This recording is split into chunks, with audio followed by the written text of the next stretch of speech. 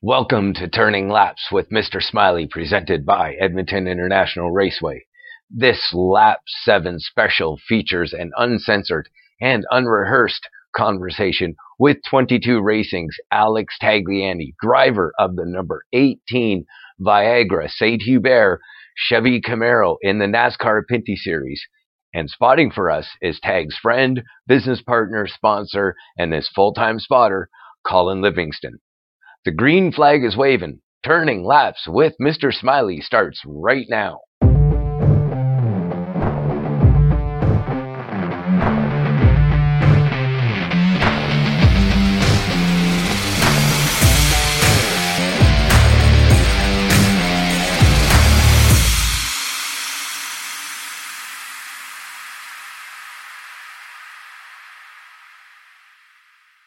Thank you for tuning in to this Lap 7 special feature with Alex Tagliani and Colin Livingston. But before we get to the feature, I need to say thank you to all you fans and listeners for making Turning Laps with Mr. Smiley such a huge success. Don't forget to like, follow, and share the podcast.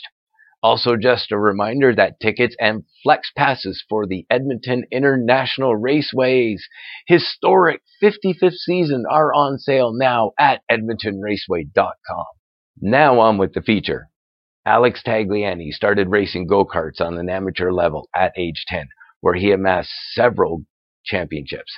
And in 1997, he went professional and moved from go-karts to Formula-style cars in the Formula Atlantic division before moving to Indy kart-style cars in the Champ Car Series for 8 seasons, starting in 2000. He won the 2009 IndyCar Rookie of the Year, and in 2011, he became the first Canadian to take pole for the 100th running of the Indianapolis 500. During his nearly 3-decade-long professional career, Alex currently has 12 wins, 16 podiums, 80 top 5s, 147 top 10s, and has amassed 26 poles. And in 2014, Alex was inducted into the Canadian Motorsports Hall of Fame. Just after COVID, he opened up a multi-million-dollar facility, Tag E-Karting and Amusement in Montreal. Colin Livingston is an avid racing fan and began racing go-karts in 2008 at 34 years old. He is an active member at Edmonton and District Kart Racing Association since 2014. He had started racing shifter karts in 2020 and went on to race across Canada and into the United States and has amassed several go-karting championships. Acting as Alex Tagliani's full-time spotter for NASCAR Pinty Series races, and they have been working together at the racetrack since 2009 in IndyCar, Grand Am, IMSA, Camping World Truck Series, Xfinity, as well as other non-professional series. Colin is CRG's representative for Canada and the host of the Cantork Race Report on the Jason Greger Show, airing on TSN 1260 Thursday afternoons. Ladies and gentlemen, this is Alex Tagliani and Colin Livingston. Good afternoon, gentlemen, and thank you for your time. How are you doing? Yeah, thanks. I'm doing fine. I'm doing fine. How about yourself? Very good. Yeah, it's another great day in paradise here in Edmonton for me. For all the fans out there who didn't bother looking you guys up on the internet, when did you both get bitten by the racing bug? You go first, bud. When I was extremely young, my father is a mechanic, and so after school, I was hanging in the garage with him, and in the early stages of my upcoming racing career, I was cleaning the cars he had in the garage. I was learning how to weld. I was cleaning the garage. When I had the opportunity to jump in a car and go do a test ride, I would basically jump on as a passenger.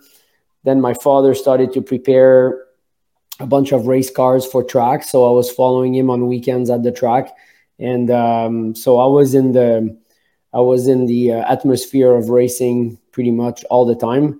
And then on a trip to Italy when I was 10 years old, my grandfather bought me my first go-kart, and in the entire summer I just practice, drove go-kart, the entire summer. And then when the go-kart got shipped back to Montreal, I was a kid with a go-kart in the garage, and the only thing I wanted is for the snow to melt. And and that was it. I was hooked. And luckily, my father was in the car business, was, kind of an engine builder, a car builder. He had his own little garage for normal cars on the, daily cars. And so my life was basically in a garage, all my youth. And that was it. And after that, my family realized that that's what I really wanted to do, because I was willing to always sacrifice other things to be able to do go-karting. So they supported me as much as they could, and there I went. Awesome. Colin, I think it's your turn. Yeah, I mean, very, very, very different upbringing from Alex, for sure.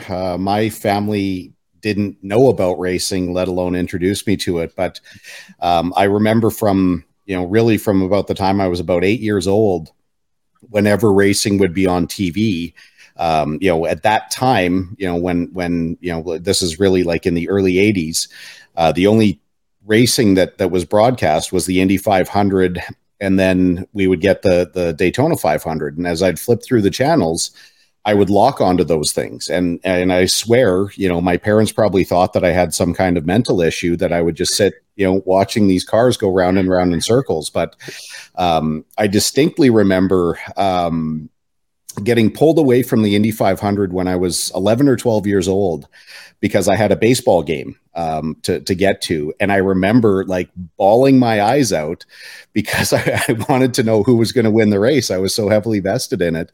And, I was frantically searching through the radio trying to find a broadcast. But unfortunately in Alberta, motorsports to this day isn't that well covered on the radio. But that's where it started. And then, eventually my girlfriend, who ended up becoming my wife, who is now my ex-wife, and it's a wonderful story. We're still very good friends, but her family were drag racers. My father-in-law was also an engine builder, so I started going to the races with them when I was in high school. Mechanically, I was pretty stupid. I didn't know anything, so they would let me polish the car, and I'd help push the car up because I was a fairly strong guy. And the first summer we did the Division 6 NHRA races at Woodburn and Seattle. We actually won the race at Woodburn. Well, I say we, I was standing there eating hot dogs, but I was there for my father-in-law's first ever divisional win. And from then, got into, I didn't actually put my hands on the wheel of a proper racing cart until I was 34 years old. Racing out at Stratotech, but that was about the same time I met Alex. And obviously my investment in racing has got a lot deeper since then, and couldn't be more thankful. Perfect. And that took care of question number 2, was how did you guys first meet? I know I can tell the story. I'm not sure if Alex can tell the story. You can go. Okay. Well, honestly, and I mean, this is not something I'm saying for, public consumption. I was actually a fan of Alex's long before I met him. I used to cheer for all the Canadian drivers, Greg Moore, Paul Tracy, Scott Goodyear, Jacques Villeneuve, followed all those guys and was, legit fan.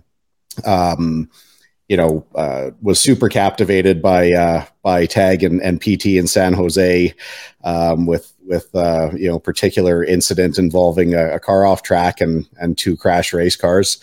But my involvement started with the Edmonton Indy, and I thought I was like the biggest deal in the city because I bought 4 gold tickets so that I could go with a couple of my friends. And, over the years, we kept using that as a corporate hospitality event for my business, Cantork. And, the second year, I think we had 10. The third year, we had like 25 people. We added like a golf tournament and poker tournament. But at one point at one of the races, I contacted the promoter, who contacted me or connected me with somebody else. And they held what was called a sponsorship summit leading up to the Edmonton Indy, where Alex was actually the guest speaker. And, they'd flown him in, and I was kind of, honestly, I was a little awestruck to, see this guy in person because, I'd spent so much time watching on TV. But at one point, kind of the formal conversation was done, and then we had a little bit of a dinner in another part of the hall, and these folks kept asking if I'd gone up and introduced myself. I'm like, I'm not going to bother this guy. Like, come on, he's like eating his supper, and he doesn't want to talk to me.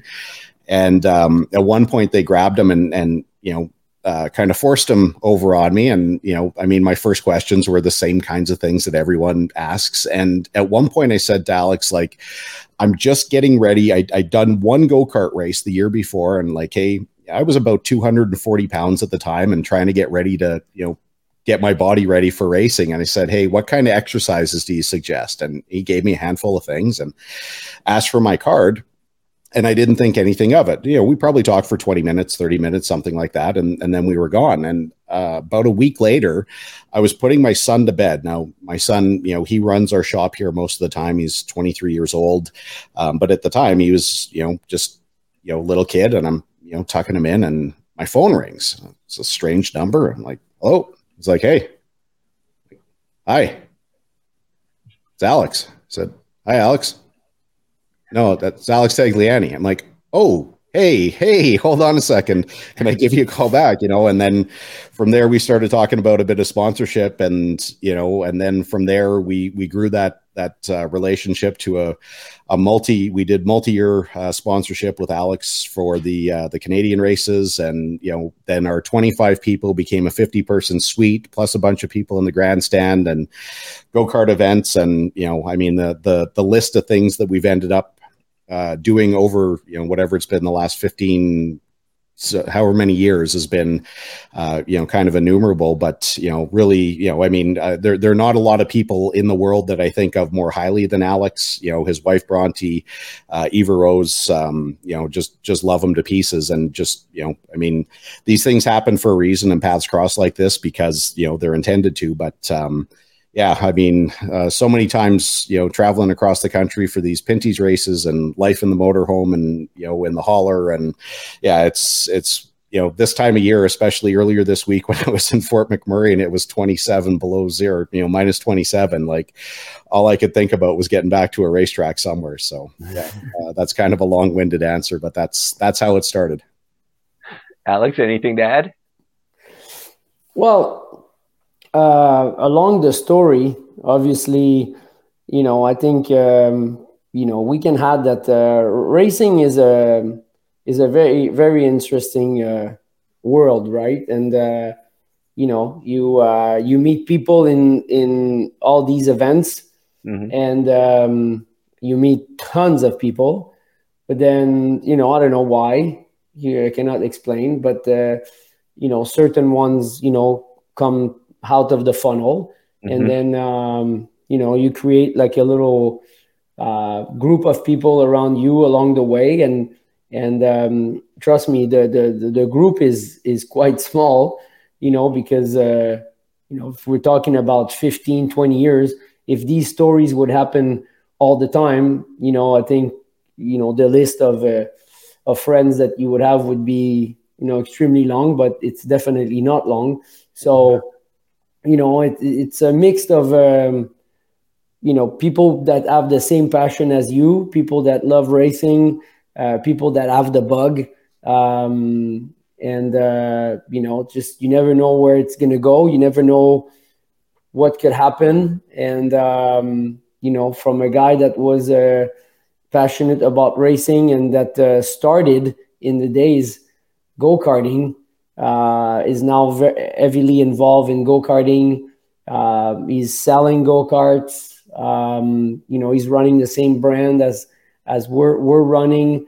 Who knew? I mean, if you meet someone, a week after the meeting that we had, and you would basically tell them this is what's going to happen in the next 15 years, I guarantee you that a lot of people would have bet against it, but mm-hmm. It's we built a lot of awesome memories, like living in a bus, going to the races in the motorhome, kind of sharing a bunch of things around the world of racing, becoming friends, go-karting together, business, sponsorship, this is a lot of pride into this as well. I mean, I would say that, Colin owns a business in Edmonton, and he was reselling tools, and now he's more in the manufacturing part of the business. So he's making tools, and they're from Canada. As a driver, you never, you're never going to say no to a sponsor, and you're never going to, well, it depends. There's a possibility you could say no, but you're always trying to get, sponsor. And for me, the partnership, the friendship, and the sponsors that I remember the most are the ones that make the more sense overall, right? So, if there's a sponsor that asks you to represent them, but there's no fit, for the need of racing, and the want of racing, you're gonna say okay, but like sponsors come and go, and you might just basically have this sponsorship for a couple of years, and when it's gone, you don't even remember it. But with Colin and with Cantork, it's not something that you can forget, because it's been lasting for a long time, and it all started because of the bug of racing. So it's very cool. Awesome. Colin, when did you start spotting for Alex? That's a tough question. I don't remember. When my first spotting activity was as a corner spotter on road courses. So Alex had his full-time spotter back then. It was a guy named Alex Nagy, quite well known to our friends in the NASCAR Pinty's world, and a lot of our IndyCar friends. And frankly, Nagy's the greatest spotter that I've ever seen. I mean, I hope to do on my very best what he was like on his worst day. But while he was kind of in the main spotter area, Alex wanted extra eyes around the track, especially in kind of tighter places. So I kind of carved out a niche between turns 2 and 3 at Canadian Tire Motorsports Park, and that's where it started. And I thought it was the toughest job in the world, little knowing that, it was, you're only active for a few seconds as they pop over the hill before turn 2 and then disappear around the corner at turn 3. Then, kind of graduated to the actual most difficult event in the world to spot, which was the Rolex 24 down in Daytona, where,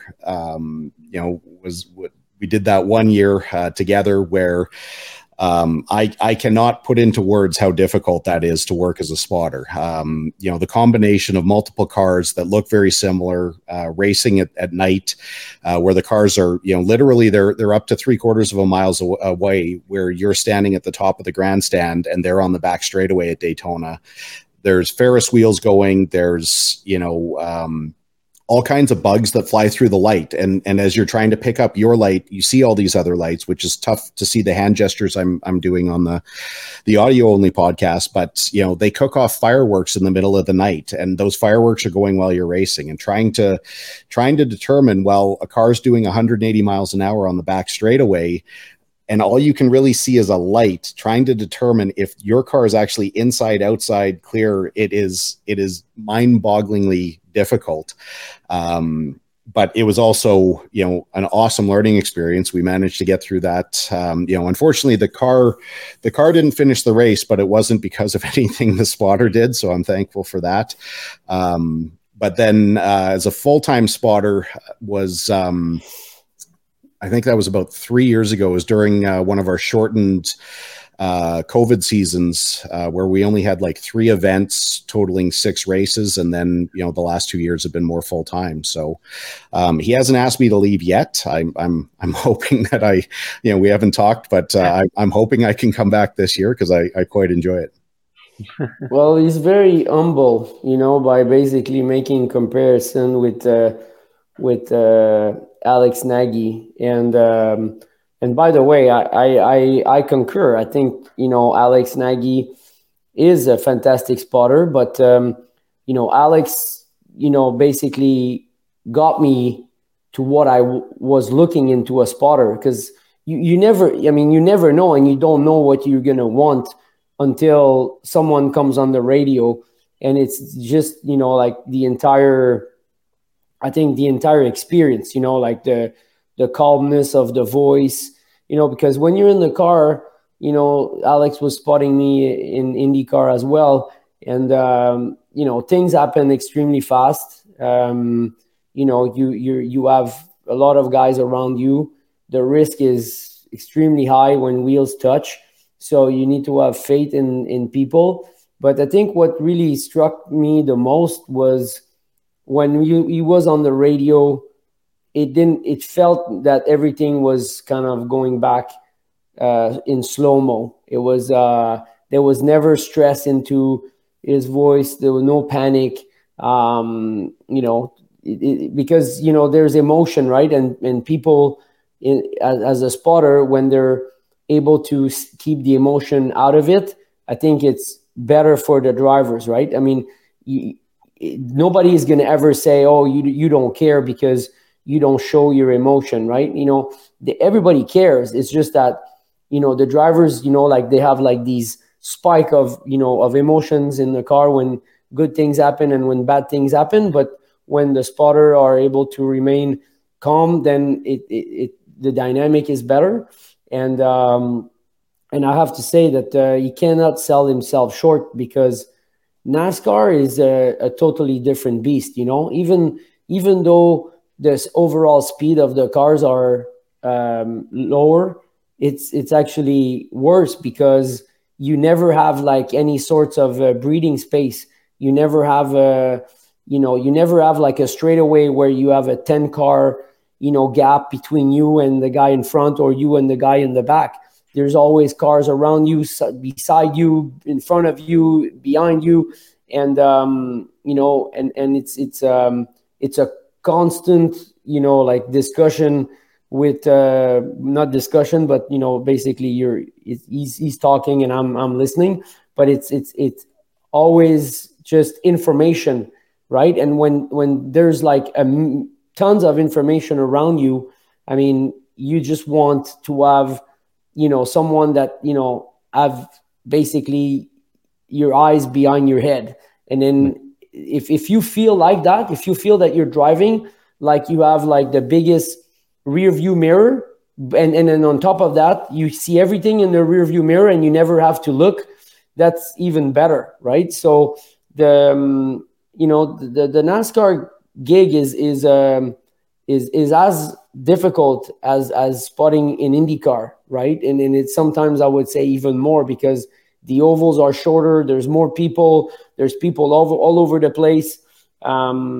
So anyway, I'm definitely not going to ask him to leave. I can tell you that, or I can announce it officially, like right now on your podcast, because it's the whole package, right? It's when you sit in the car and you put your helmet on and someone comes into your ear, it's I find it very funny when people are going to say they're going to take spotting as as a homework, right? Okay, here's my list. Here's what I want to hear. Here's what I want to know. It doesn't work that way. When you put your helmet on and you hear people in your ear, like you it's more important like to have the entire package than someone that will be able to fulfill your list of what you want, and then it's, I don't know how to explain it. It's a feeling, like when you're in the car, it's you as much as you want to make one with your car, when you feel the car and everything that happens, you want to feel it, and you want to convey this type of stuff to the crew chief or the engineer, whatever. As much as you need to take away the fact that someone is in your ear and it's like a distraction, it has to be, again, won, and if it's not like that, then it's just a pain in the butt, right? And it doesn't really gel well, it doesn't fit well, and then you jump in the car and you're not yourself, and so basically, like, since Colin and I have been working together, it's been awesome. And I would say that the biggest problem is when you have like big teams and you have like multiple spotter, you feel secure and safe. But when you have like just one spotter, then my biggest fear is, like, let's say he can't be there, and then we had that happen, last year. And, I tell you, that was like, it was the moment where I was the most stressed than other things that people might think that, race car drivers could be stressed. Was that during the last race of the season? Yeah. And somebody forgot the spotter at the hotel. Yeah. Let's say we have to say it's like miscommunication, not forgetting. No, I mean, it's really fun. Two things for sure is that, Alex obviously very calm right now, outside of the race car, but Alex, I know Alex as well as I know any other human being on the planet. And, like me, very emotional, very, very, very, roller coaster of emotions from, really high, really low, which is what racing's all about.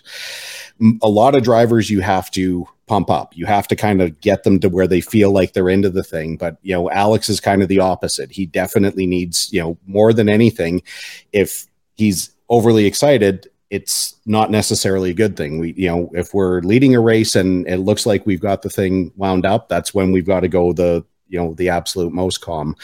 But, without question, I've listened to a lot of Alex's spotters over the years. Like, in the early days when I would just have a scanner, I could hear some of these guys. And as I'm listening to them talk, I'm like, this isn't the way, like in my head, like this isn't the way to go. But, getting to work with Nagy and getting to listen to him for so long, the closest thing I can say, like to describe it, is when I get the chance to work as a spotter, I try and do an Alex Nagy impression, because he's always so calm and he just delivers information, which is really all a spotter's going to do. Spotter can't win the race, but a spotter sure can lose it if you miss something, or you give the wrong information at the wrong time, or you send your driver down the wrong path. So I think it's worked out. I mean, I think we've got a really, solid, above all else, the friendship will outlast anything. But, if I do make a mistake, we can definitely talk about it. Fortunately, there hasn't been anything catastrophic, but, other than showing up to the race late because, I didn't have a ride, and then that was actually a really scary moment. It only happened in practice. It didn't happen in the race, but trying to spot without a headset, I only had a handheld radio, and I was actually having to yell into the radio, and I couldn't actually hear what he was saying. I had to put the thing to my ear while he was going and then talk back and forth. Like it was, yeah, if we never have to do that again, that'll be okay by me. Which one of the two of you are the better go-kart racer? Oh, no question. It's Alex. No, I'm not even in the same species. Yeah, but it's not fair. I mean, I started when I was like 10, right? So I did, as much or even more go-karting than I did, professional racing. So in the days, like guys were go-karting, very late, and it was, they were entering in Europe, they were entering Formula One a bit later. Now they're entering Formula One younger, but go-kart has always stayed, like the categories, or all the categories that you want to do, before you make it. And by virtue of not having enough money, I stayed extremely long in go-karting. So some seasons I was doing, just because I was, believing in myself that I was going to make it one day. So I wanted to be extra prepared. I was just doing 2 categories, and, like I was working with my father at the shop, and then when there was like an older go-kart that was coming through his garage, and like the guys were changing them, he was putting me onto it, and then I was like revamping it, and I was driving it in the other category.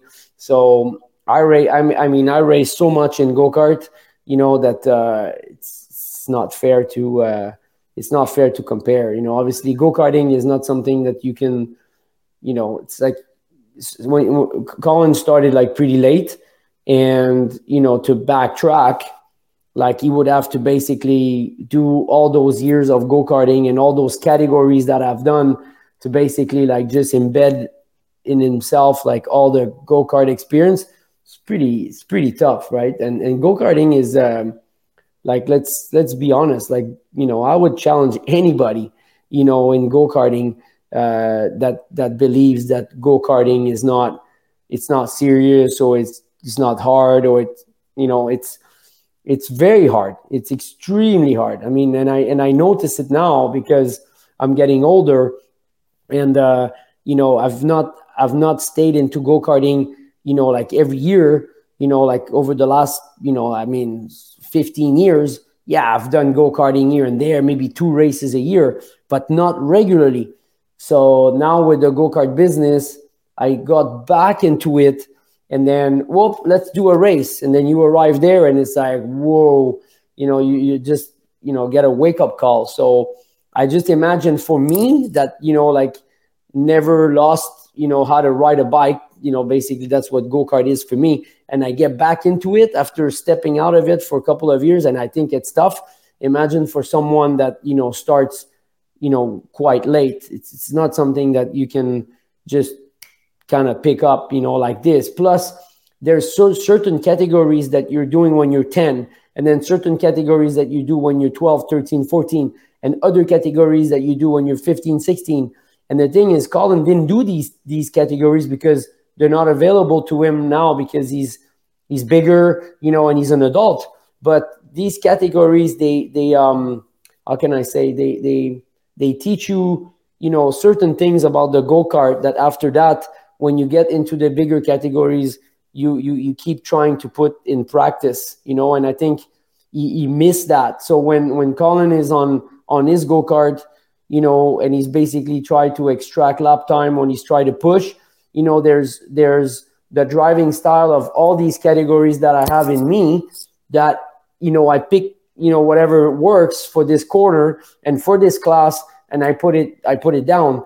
Instead of him, he's basically kind of learning about, DD2, let's say, and that's the only thing that he knows about, but he didn't really, or shifter, right? And shifter is another beast in itself, so it's, it's very difficult to compare. I would say that go-karting, someone that starts go-karting when they're in their, mid-20s or 30s, and they want to compare with a guy that has been go-karting all his life, it's not a fair comparison.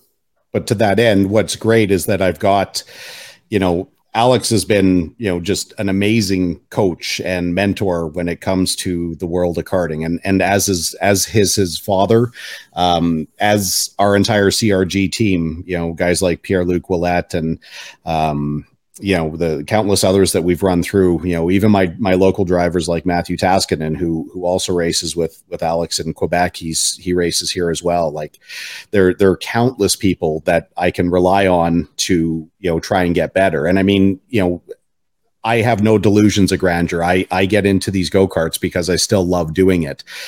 Candidly, while Alex is much older than I am by like 2 months, this time of year, as I'm rapidly approaching 50 years old, I always ask myself if this is the year I need to get out of 2-stroke karts and maybe just resign myself to the fact that I'll be better off in 4-stroke, Briggs racing. But, still push hard, still get 3 workouts with my trainer in a week, trying to slim down, because that's the big killer of speed for me is weight.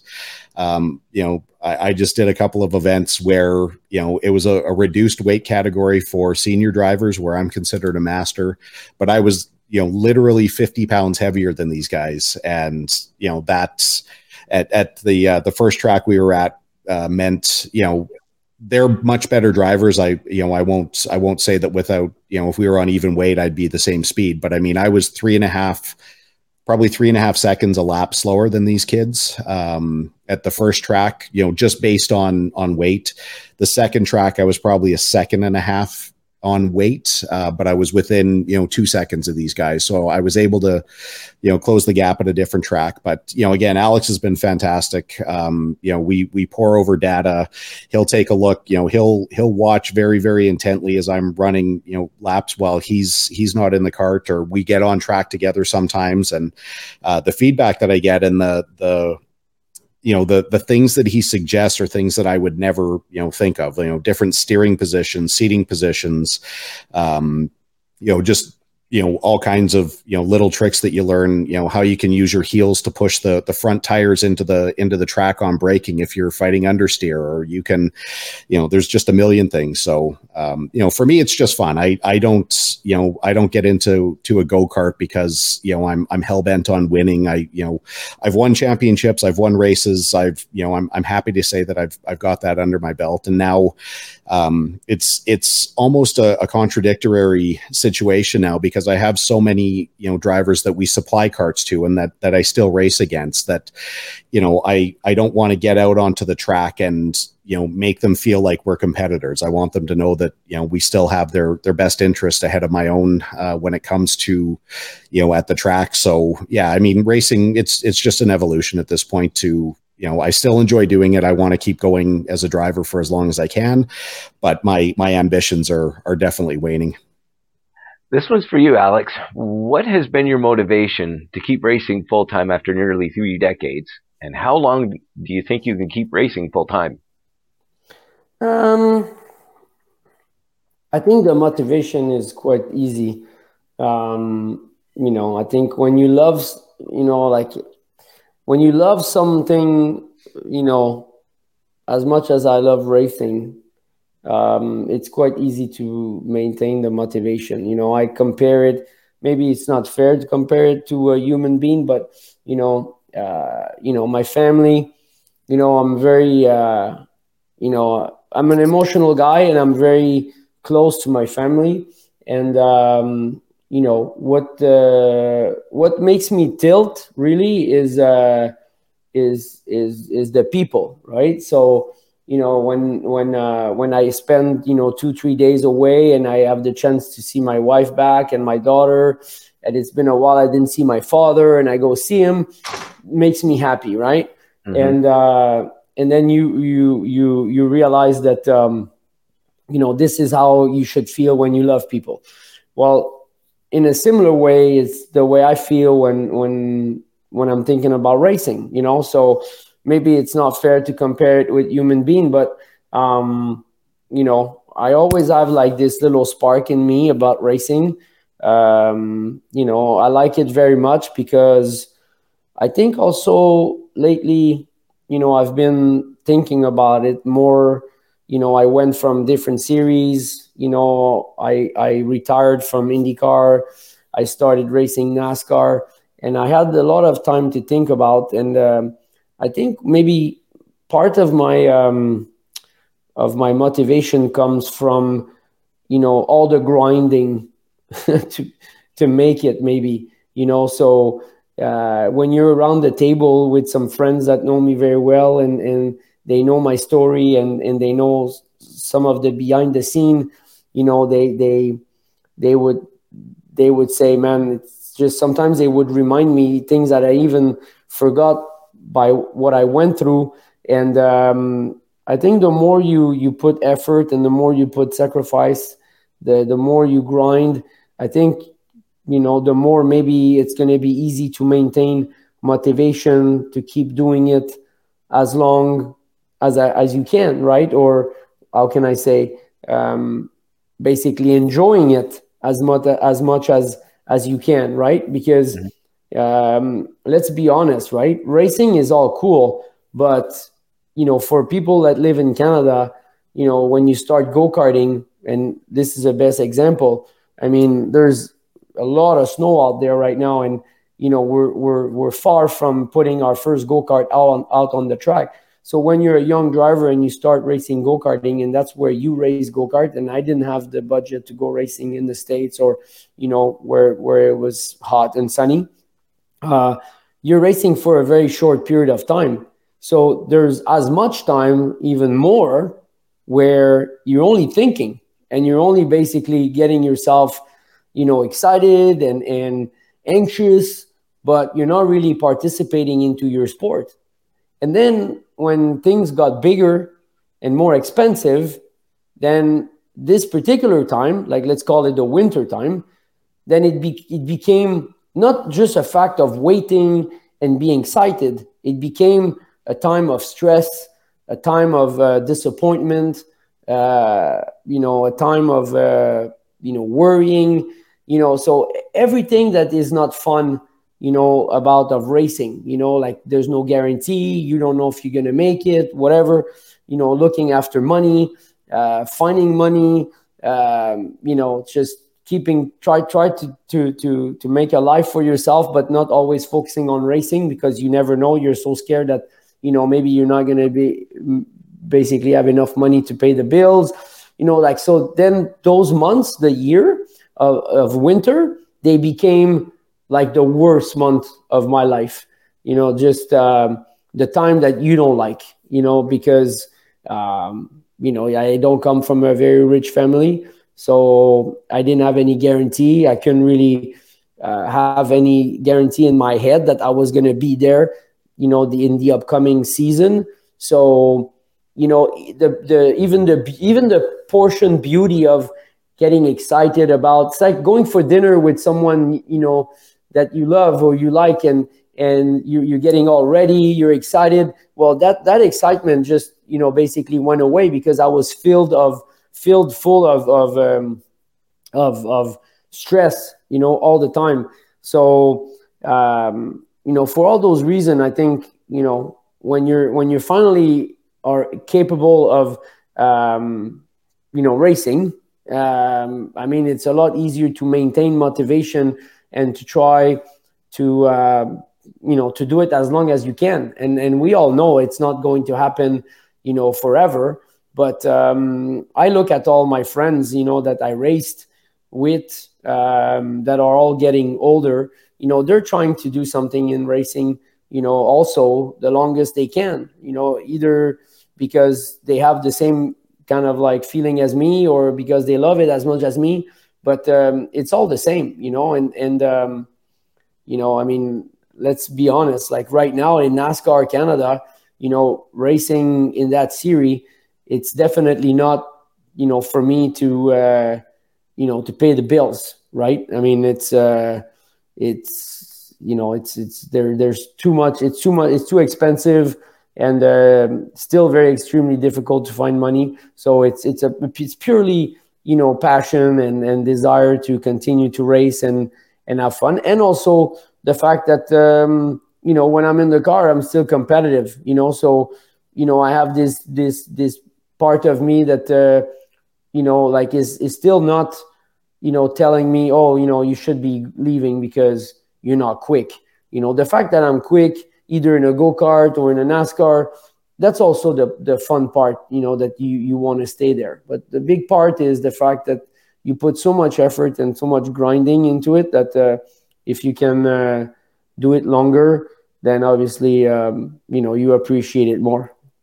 Out of all the races and series throughout your career, which one was the most challenging that you've run in? I think, every series is difficult, for what they are. When I got my evaluation test in an Indy car, and I went in Sebring to test with the Players Racing team, I never put, like a foot into an Indy car in my life. The challenge was physically. Physically, I was like, the first day that I, everything went wrong. I molded my seat not well. My headrest, I didn't pay enough attention to have the headrest, thick enough to keep my head a little bit angled forward, to compensate the G-force and acceleration. So my head was a little bit too far back. And then just to see better when I was on power and it was pulling me back, I just kept bringing my head forward, and I was holding it, instead of relaxing it. So my neck was like a complete, was shattered, like on the first night, and I need to test it the next day also. The G-force on the brakes, the heat, in Florida, it was really hot, it's very humid, and I was coming from, winter. So, didn't have time to get used to the weather. It was like just an overnight, like trip. It was, that was physically demanding. But then in other categories that you end up racing, then you have other stuff. Like, the first time that, I drove a NASCAR car, for example, like an Xfinity car in Montreal. I was racing Penske car, and, big car, obviously different than an Indy car. All my memories of that particular track in Montreal was in an Indy car, breaking points, everything. And then I jump in the car and I come down, and I think, there was two different things that I noticed there. The acceleration was not as quick, but it kept going. It never wanted to stop. Where an Indy car in the middle of the straightaway, the acceleration start to flatten because you're pulling so much wing, and they create like a lot of downforce, fantastic, but they also bring a lot of drag, and it feels like you're pulling a parachute. So, when you have a parachute behind you and you start running, 0 to 5 Ks an hour is okay. When you get to 10 K an hour, it's a lot difficult. But when you get to 12, at some point it's going to stop. You don't have enough power in your legs to keep going, right? Because the parachute gets stronger and stronger. And that's what happens with an Indy car. So that's the two things I noticed. But then after that, when I start braking, I was, my braking markers were completely off. So I start braking a lot earlier, but not early enough. And then the technique of braking was not right, because in IndyCar, you brake extremely heavy right away. You decelerate by using all your downforce. And as the downforce goes away from the car, you need to start modulating back on your pedal until you entering in the corner with almost no brake. Because if you're going into a 50, 60 Ks an hour corner, it's very slow for thinking you have downforce, but the car is extremely stiff and it's light. It only weighs, 1,800 pounds, where the NASCAR car weighs 3,000 pounds, and there's 3,000 pounds, 3,500 pounds moving forward, and then there's 3,500 pounds on the tire. The downforce that you have is negligible. So when you hit the brake, you cannot hit the brake hard and think you're going to decelerate right away. You hit the brake, and you make sure that as you hit the brake, the car didn't have too much of a pitch, but, the spoiler it went down close to the ground, and then you keep your pressure and keep pushing, and you stay down on the brakes for a long period of time, and you bring all this weight, down. So it's kind of like muscle memory doesn't work that way. For me, it's like boom, and then you start releasing instead of like pressing and then pressing more and then staying on it, counting 1, 2, 3. So, like your leg is not used to do that. So the challenge was to convince your brain that, like the car can only do that, and if you want to do a good lap, then you need to drive the car. You can't be making the car drive the way you want to drive. So it was a constant mental battle to make sure that I would kind of like slow down my brain and just kind of like listen to the car and do what the car wants, in the corner and all that. And finally I got it. So, every series, has its own particularity, and it brings a challenge, right? And that's what, so cool about, racing is that, you need to bring your piece, your car, at the best you can bring it, but you need to feel it well, and you need to extract everything you can extract from that piece of metal, right? No matter what it is, but it's not the same. So, every series has their own challenge. There's not one that, I would say is more challenging than another. It depends always the context that you put yourself, the car, into it, and then I will be able to answer which one is the more challenging, right? I mean, in an Indy car, if you're saying, okay, I need to go through, like the kink in Road America flat out. If that's the challenge, then there's no challenge. It's quite easy.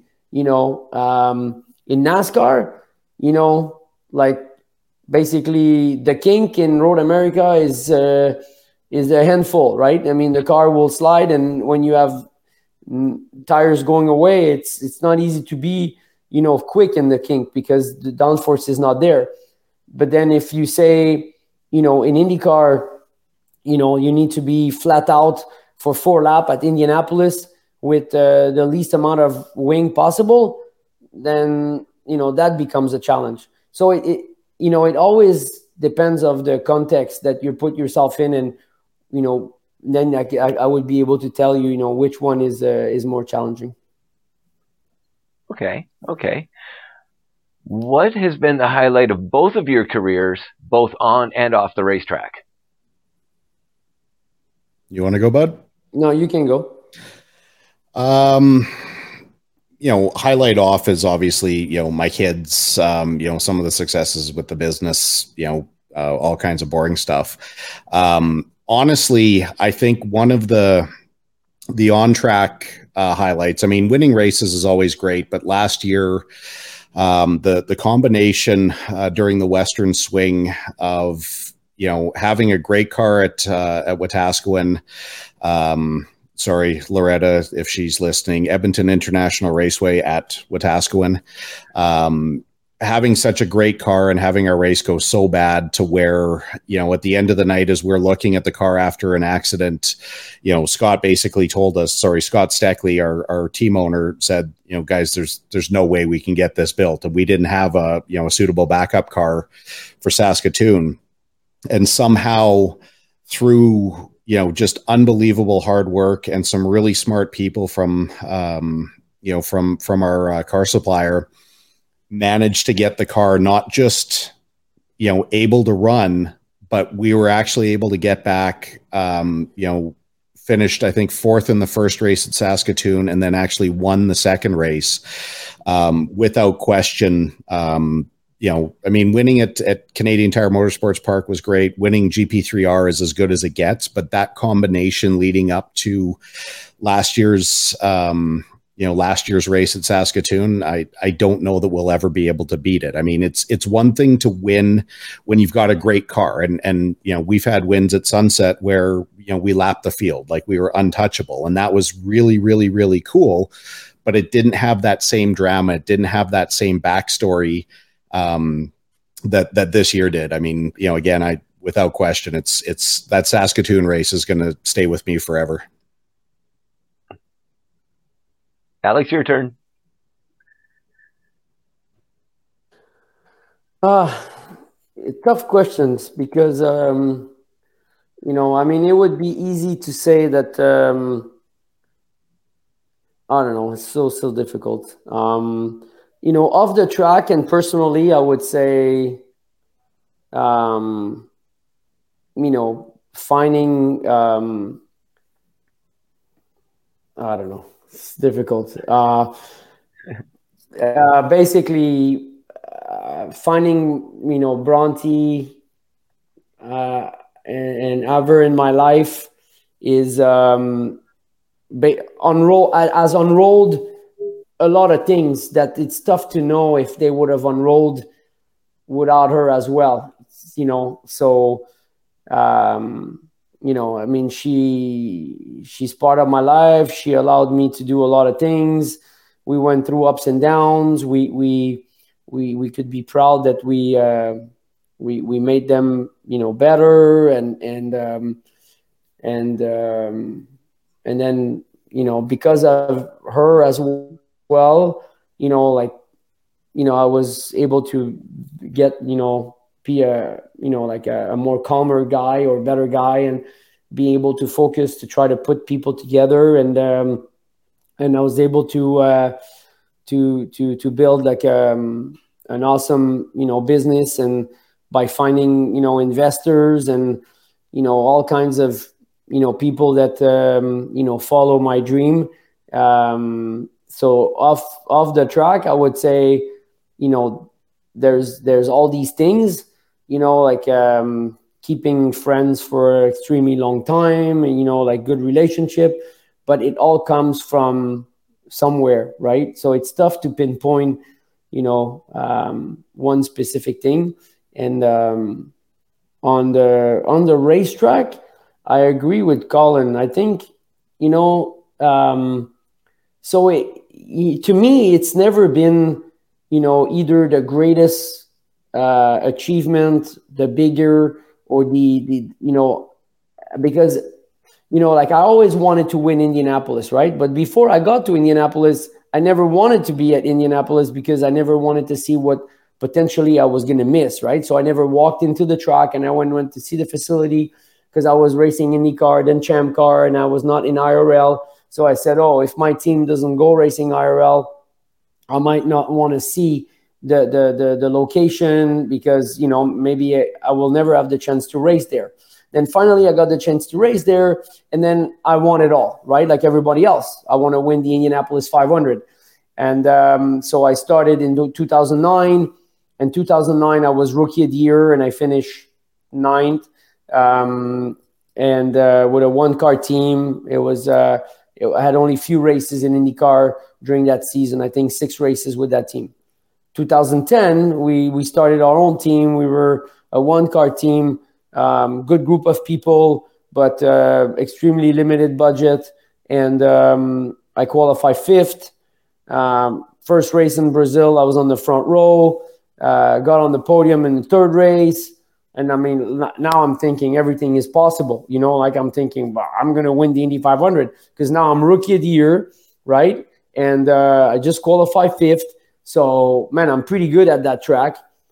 So the year after, I get on the pole in Texas, and we realized that our car is quite good on the super speedway. I'm thinking, oh, man, this is our shot, and yeah, there was our shot. I mean, our car was extremely fast, and put it on the pole, and now I wanted to win.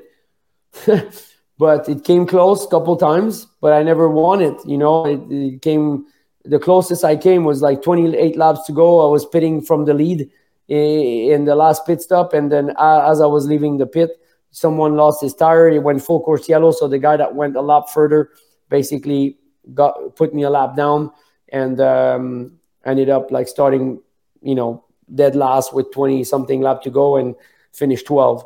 So, but like Colin said, it would be easy to think that, like being on the pole at the Indy 500 is the moment, right? But because we defied all odds, we out-qualified like the big teams and all that.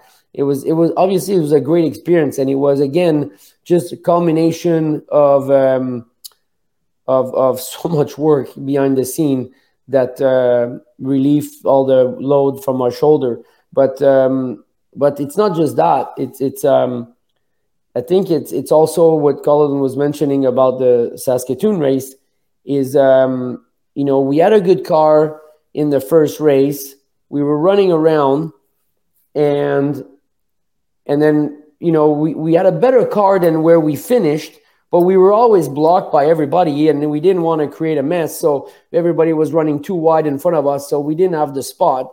So we didn't really, kind of extract everything from the car. Plus, we dodged like an amazing bullet when someone spun in the back straight, avoid, like the guy that was running in my team, blah, blah, blah, blah, blah.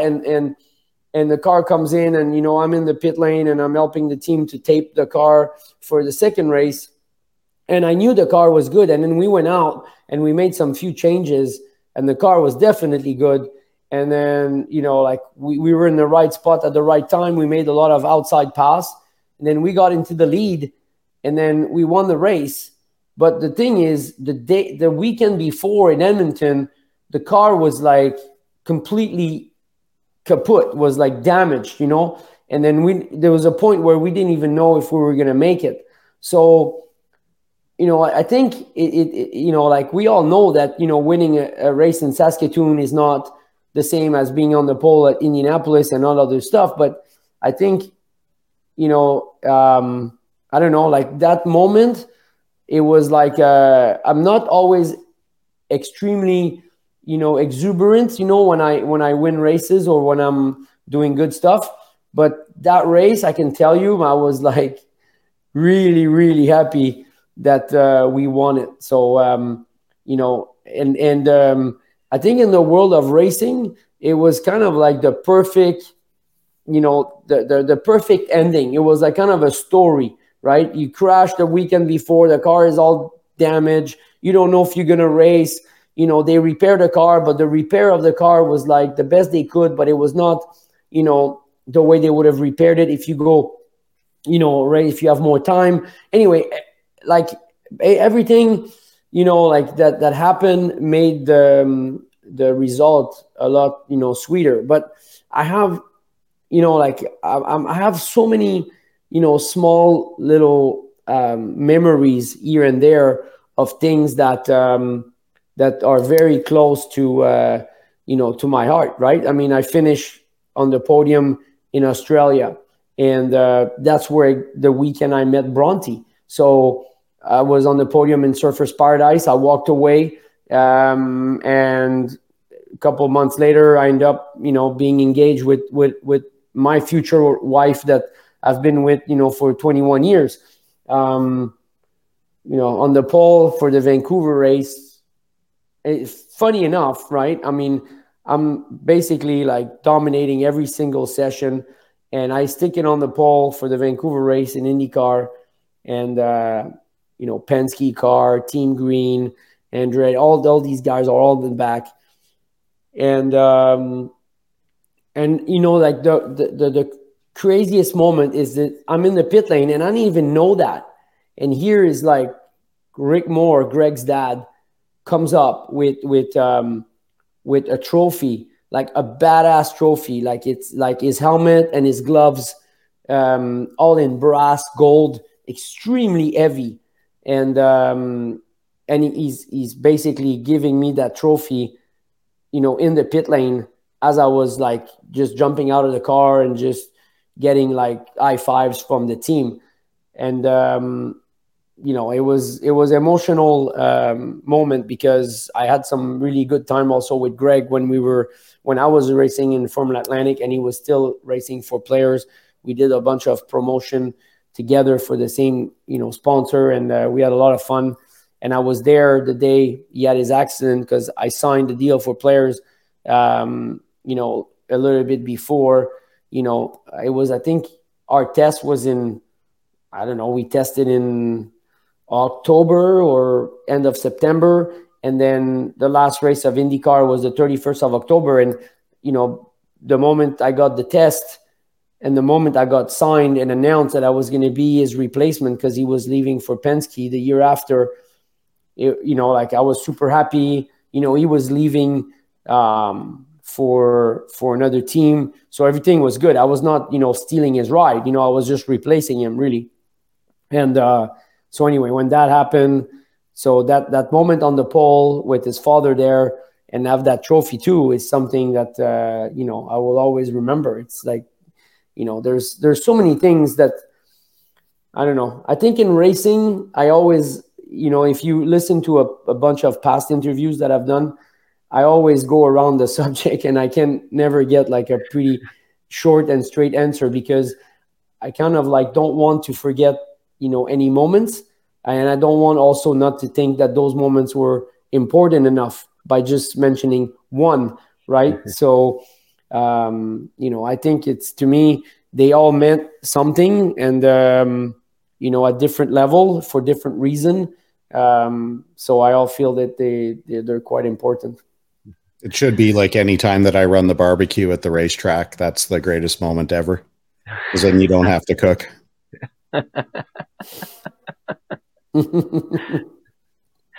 This December, I went down to Indianapolis for the PRI trade show, and I got to stand on the yard of bricks and looking down. I actually have a picture of myself over the 100th, the gold brick that they pressed for the 100th running of the Indianapolis 500. Doing my research, I discovered, Alex, you got the pole for that exact race in 2011. Describe that feeling to become the first Canadian to capture the pole for the Indy 500 and it being that most important, prestigious 100th anniversary of the Indy 500. I'm going to tell you a very funny story. So when you start Indy, right, there's two things that will happen. You either are going to be very happy or you're going to be not happy, because, and it could happen for a very, very weird reason. So when you start running at Indy, if your car is in the top 5 speeds, on day one with a downforce level that is quite high, you are like, holy shit, okay, this is going to be a very tough month. Why?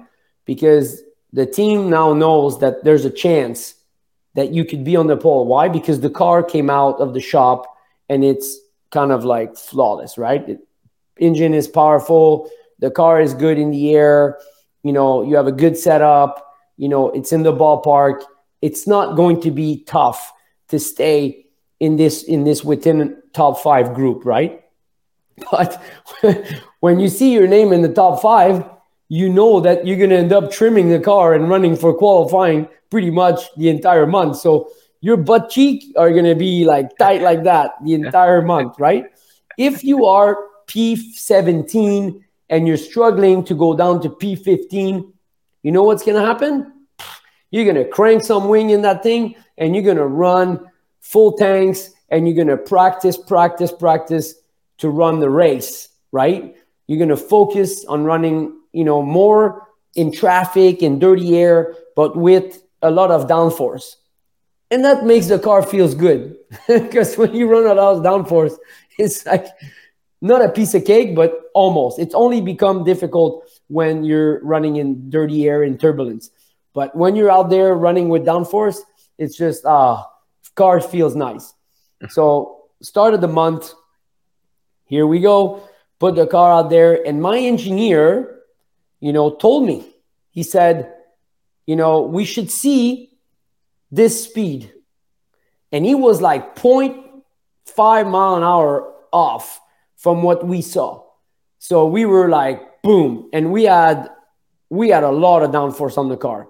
So he says, if we see the speed, they knew the increments of increase in speed that was going to happen by every single step in trim. So I'm like, uh-oh, here we go. So now basically like the entire month becomes, watching the wind. You can't go out when there's a lot of traffic because you can't be behind a tow. You can't be running with a lot of turbulence because the car is extremely light. I mean, you're running minus degrees of rear wing, all that stuff. And you're basically getting the car to a point where it's no drag, no downforce, and really free. So you want the engine to stay up in the corner. And what people don't know is like, even if you're racing flat out all around the track, the graph speed of Indy is extremely interesting. So you have like top speed going into 1, right? And then you're flat out going into 1, and then the speed drops. So you're not lifting, but there's a lot of scrub because it's a 90-degree corner, right? And then there's a small acceleration between 1 and 2, but then you start 2 and the engine just start accelerating. So the speed of 2 is going to go lower than the minimum speed of turn 1, right? And then you reaccelerate and then you get top speed to turn 3, and this trend happens in 3 and 4, right? So basically you want to make sure that you are not scrubbing too much speed in turn 1, because as soon as you turn for turn 2, if it's easy 1 and easy turn 3, as soon as you turn for 2, or as soon as you turn for turn 4, then after that, your penalty is going to be huge out of 4 and huge out of 2, right? And then you can never recuperate. So you're trying to do a very wide line entry. You're trying to get the car extremely free. So anyway, I knew that from the first lap I ran in Indy, because when I saw the timesheet and I saw number 77 in the top 5 of the tower, I said, oh man, this is going to be like, I'm going to run trim. So, and that's where I was telling you, you're either happy or not happy, but you're happy that you have a chance to maybe fight for the pole with no guarantee. But now you need to risk it, because those opportunities are not going to happen forever, right? And they not happen all the time. So anyway, so we start running around with different, like setups, and we look at the temperature, we look at the winds, we do all these things. And then, Saturday morning of qualifying day, it's very windy. It's not fun. Windy at Indy is not fun, because you have like 4 corners, so they're all angling in different directions. So when you have a little bit of crosswind, like the car is going to hit the wind coming out of one or going into one, and it's going to be on the nose. So, it's the less wind, the easiest, because then the 4 corners are almost identical, right? But anyway, it's extremely windy. So my engineer decides to go with not a full trim setup. And so we, basically our average was, my memory might not be perfect, but I think I was in the 220, and that was with the older Dallara with no turbo engine, atmosphere aspirated engine. And I was a 226 something, right? And but then people start going down. At the end of the day, all 36 cars, that were there went out, and we're still at the top of the list. So I'm thinking, wow, that's cool. But now the pressure, now just whoop, now it went up, because, before you're saying we have a good car, it's fun to have a good car, we're going to be in the game. But now this just got confirmed that now we're going to go out for the pole shootout, and we can fight for the pole. Now you think, if I don't get the pole, now it's going to be the biggest disappointment, because now it's real, right? Before you didn't know, you're like, hey, I might be P6, I might be P3, I might. So you're taking whatever is going to give you, right? But now you're like, man, this could be the day. So we get ready for the pole shootout. And because we were P1, we're going to be P9 to leave. So we're going to be the last car qualifying, right? So I'm in the line. My friend Scott Dixon was P2, and he goes out, and basically he goes out and he's like 227.3 something. And I'm like, oh my God, like that's average, right? So that's average. So that's not just the one lap. So now for me to go from a 226.5 to a 227.3 average of 4 laps, that means I need to be, way more than 227, for my 4 lap to be averaged. And especially because I know that it's very tough to maintain the same speed, because the car has so little downforce that you're surviving on the goodness of the tire. Lap 1, you're okay. Lap 2, now you're going to start seeing what the balance is. Lap 3, you're like, shit, you better change the car quickly and adapt. And lap 4, you survive, right? So I'm there, and I'm in the car. The choice was made. The arrow was made. The setup is made. Like all the weight distribution is made. You can't change it. You're in line, right? There are only 9 cars. So I see this lap, and I'm like, oh man, did we trim the car enough? Should we have trimmed it more? you know, like we were like this. I mean, the wing was like, you know, really trim. So anyway, we go out and I have to launch myself like extremely fast because the first lap, the opening lap is going to be the bullet, right? And that's what's going to dictate when you're going to lose pace. That big average lap on lap one is going to save you, right? It's going to keep your average up. Mm-hmm. So, and the car's low, tire pressure are low. I'm banging on the ground, sparks flying. And I'm thinking, I really hope that by the time I get to turn 3, I mean, the car's not going to hit the ground, because when you leave the pits, and it's like, you know, first, second, third, fourth, fifth, I mean, you're just arriving there at 200 miles an hour. So it's easy flat, even if the car is bouncing off the ground and it's like sparking. But then when you launch yourself, the next time you're going to go to turn 3 and you need to go turn 3, turn 4, wide open to get the green, you know, like you're just, man, I hope I'm not going to bang on the ground and the car is going to slide up and I'm going to hit the wall, right? And I didn't have a choice. I mean, it's fate, it's trust, it's, you know, whatever. I said, you know, I mean, it has to go, because if I lift just to feel safe that the car might bottom, then I'm not going to be on the pole. So, you know, there was that risk level, you know, that you're taking, that you put, you know, all your crew, your engineer, you trust them, you know, this is what they choose and you need to go for it. And, you know, we have weight jacker, right? And so when you have like a lot of understeer, you push a button and it basically winds up, you know, like a little hydraulic things on the right rear spring. So it basically puts tilt to the left front and it puts left front weight, and then the car turns more. And then when you lower it down, it puts weight on the right front. So just to be safe, I click a little bit of, you know, left front weight. I was on new tires. So I said, I just don't want the rear to bottom. I was afraid that it was going to bottom. So I cranked some left front weight and I said, you know, the car might be on the nose, but, you know, I have new tires. So, you know, it could be loose a bit. So anyway, I got into turn 3 and the car was like definitely on the nose. I'm like, holy shit, this is going to be pinned.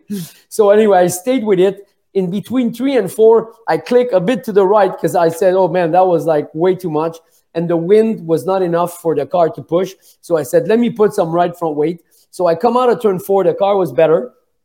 But, you know, like it was, I mean, I heard the engine. I was like already on the red, pulling the next gear, you know, out of turn 4. And I said, holy shit, this is going to be a monster lap. So I go into turn 1 and I'm like, I'm on the limiter. And I said, shit, man, we don't even have a tall gear enough. I don't have no more gear. And I said, holy moly, maybe I'm not going to be on the pole because I'm on the limiter and we didn't select a 6th gear. I mean, the car was like flying. So anyway, I go turn 1, turn 2, turn 3, turn 4, cross the first lap. And it was like a 228, like was like high, or I-227, something like that, really high up there. And I see it on my dash and I'm like, oh man, this is the day. I mean, because I know Dixon was a 227 something, and now I just beat his.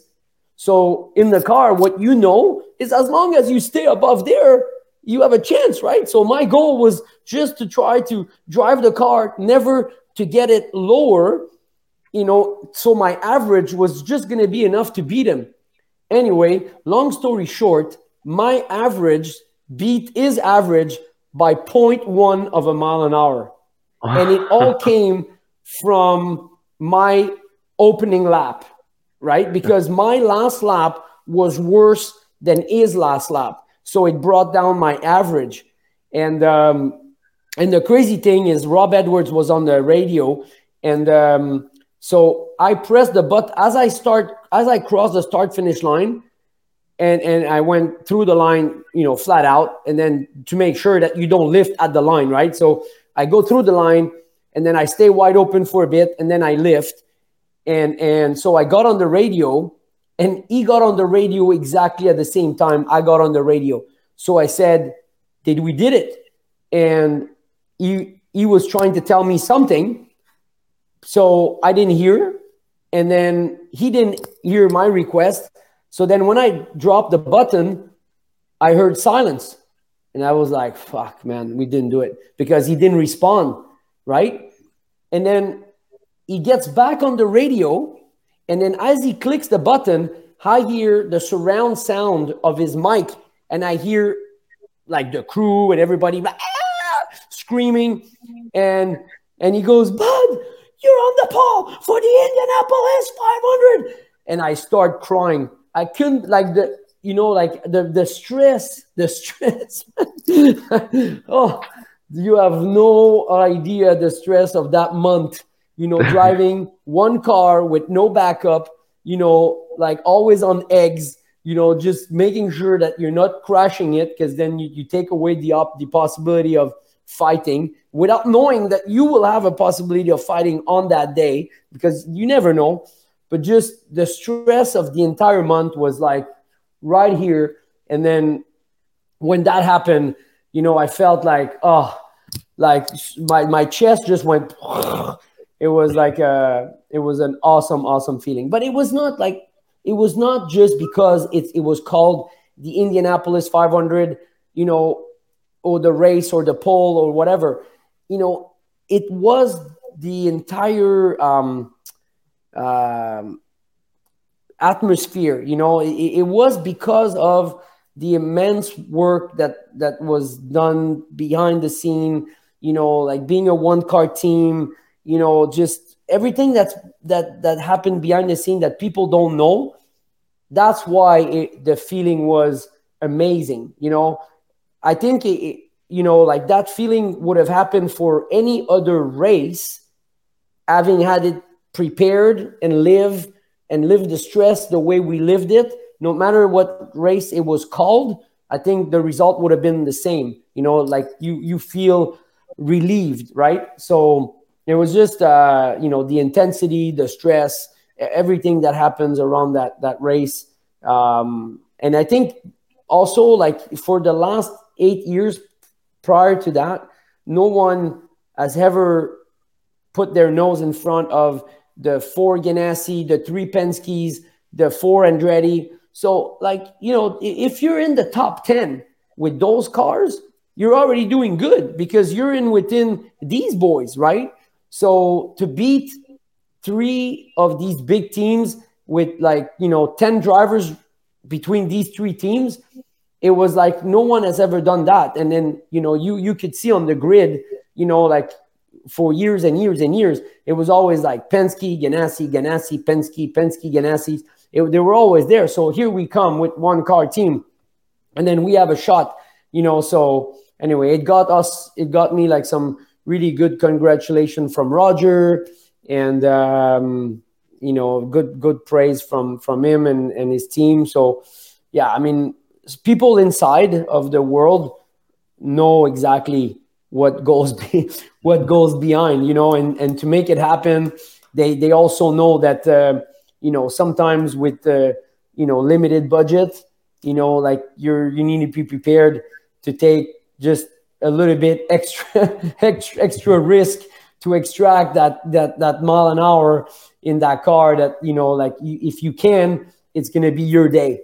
But if you choose the route of safety, we could have been easily in the top 9 and top 6 maybe, without a doubt, without doing anything crazy, and we would have been in the top 6. But top 6 would have never given us what we experienced. So it required a bit of craziness from everybody, risking from the crew, from the engineer, and a bit of craziness from myself, and you put all that together, and you can extract that mile an hour that got us that.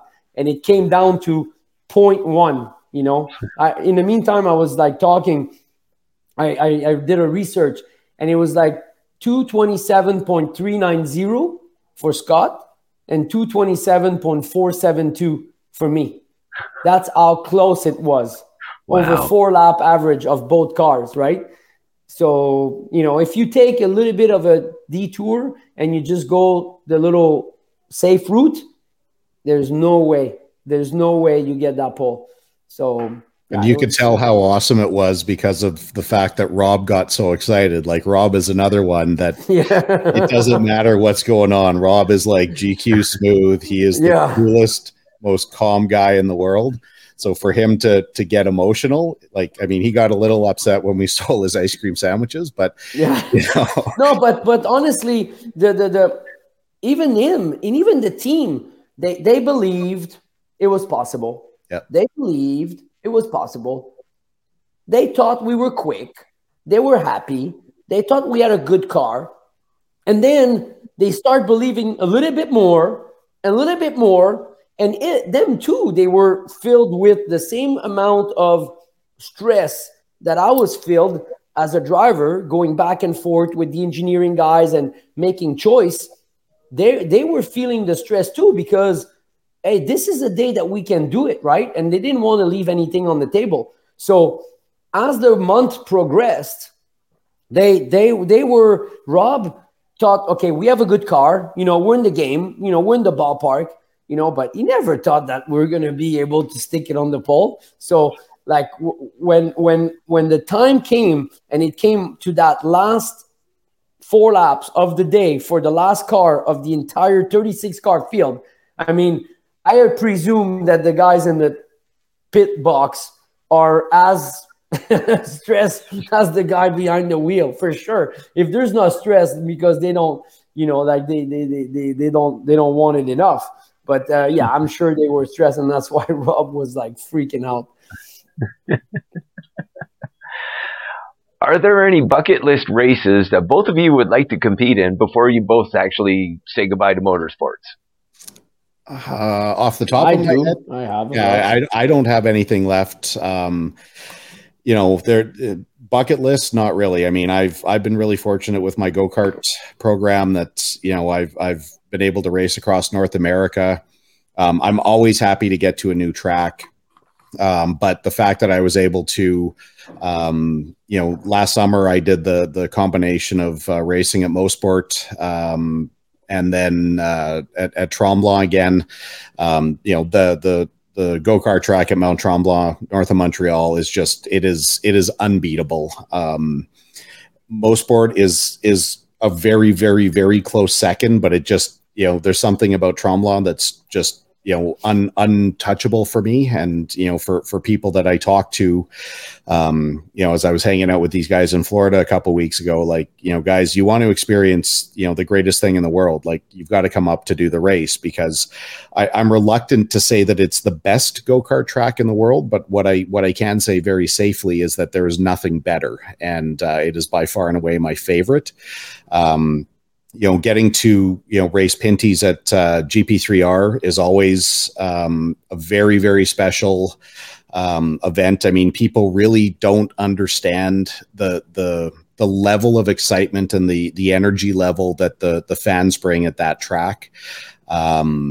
The feeling of being on the grid for the autograph session, and at least in the olden, pre-COVID days, when our cars would line up on the front straightaway and there would be, 15, 20,000 people lining up for autographs. I mean, it was insanity. And the feeling of that event, whether it's in the downtown or on the track, is identical to the feeling of being at the Indy 500. I'll be very candid that last year we raced the first time at Oshweekend.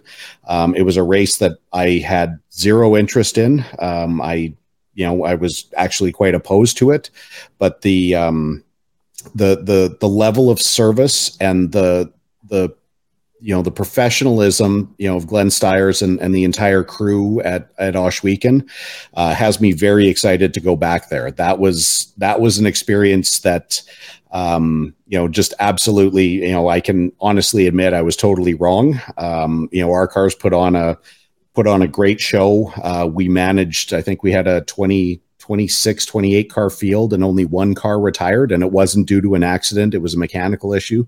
Our drivers showed that, when they really concentrate, we can actually get around the track and not have a smash up derby.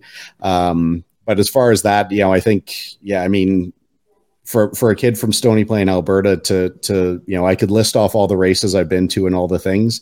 There's not a lot, not a lot left. I mean, pretty fortunate.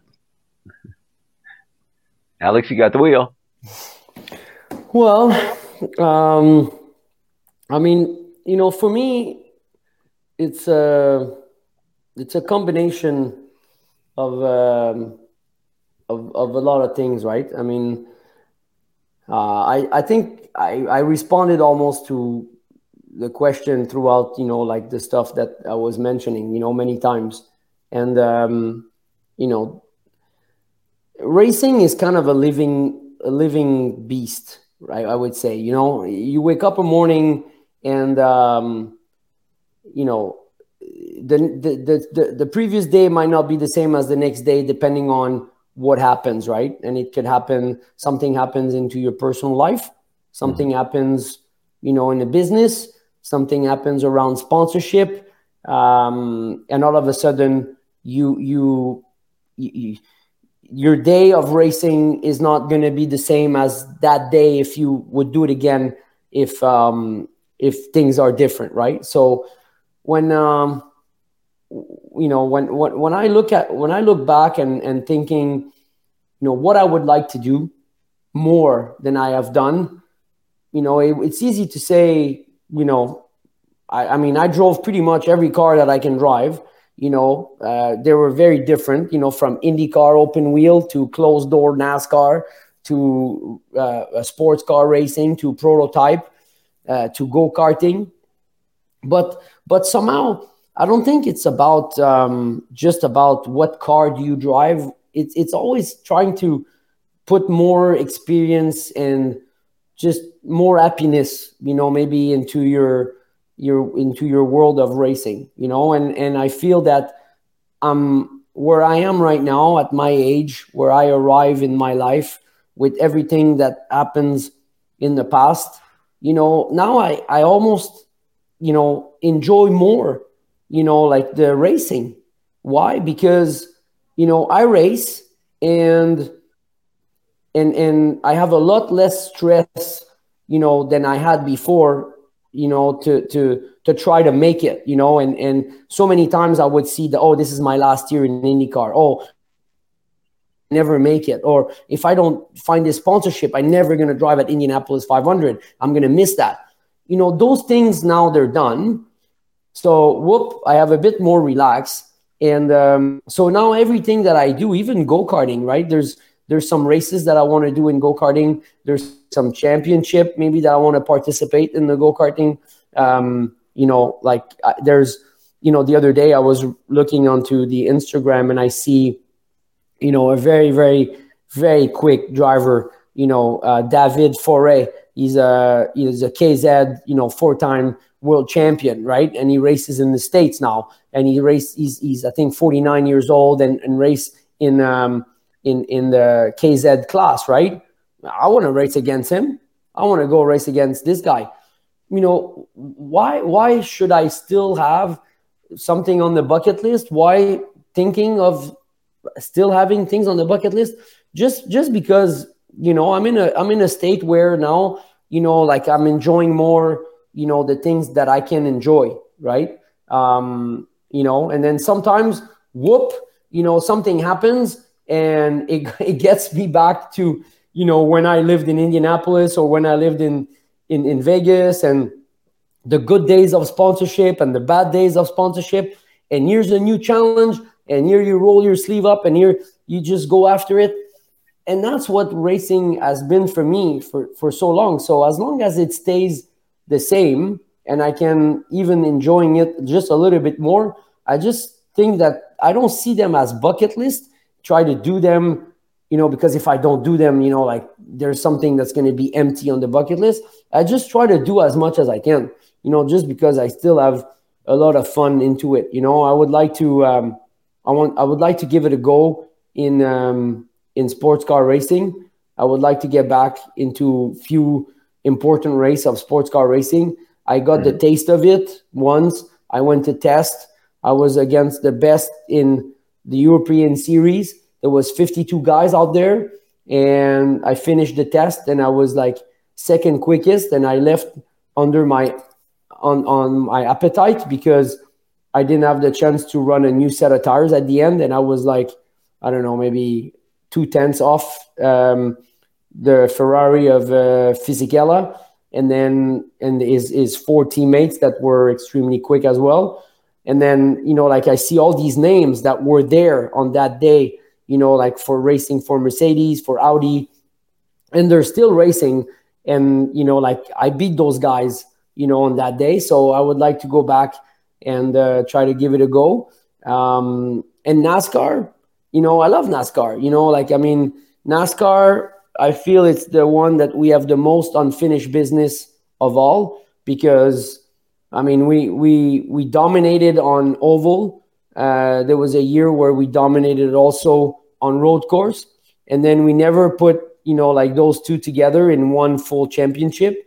So there's what if, and I think like every year we find a way to extract some really good result on some pretty different races and racetrack, and but we're not able to do it like on a regular base. So hopefully this year we can do that, and if we can do that, then bring more happiness to the team and whoever has been with us for all these years.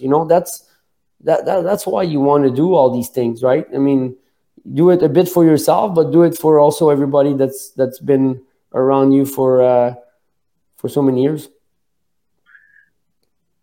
We're going to look ahead into the future here, but what do you guys think of the EV racing technology that's available? And do you see most racing sanctioning bodies adopting EV technology in the future? You go first. Well, I think Colin's very good at these things. I think that there's a series that has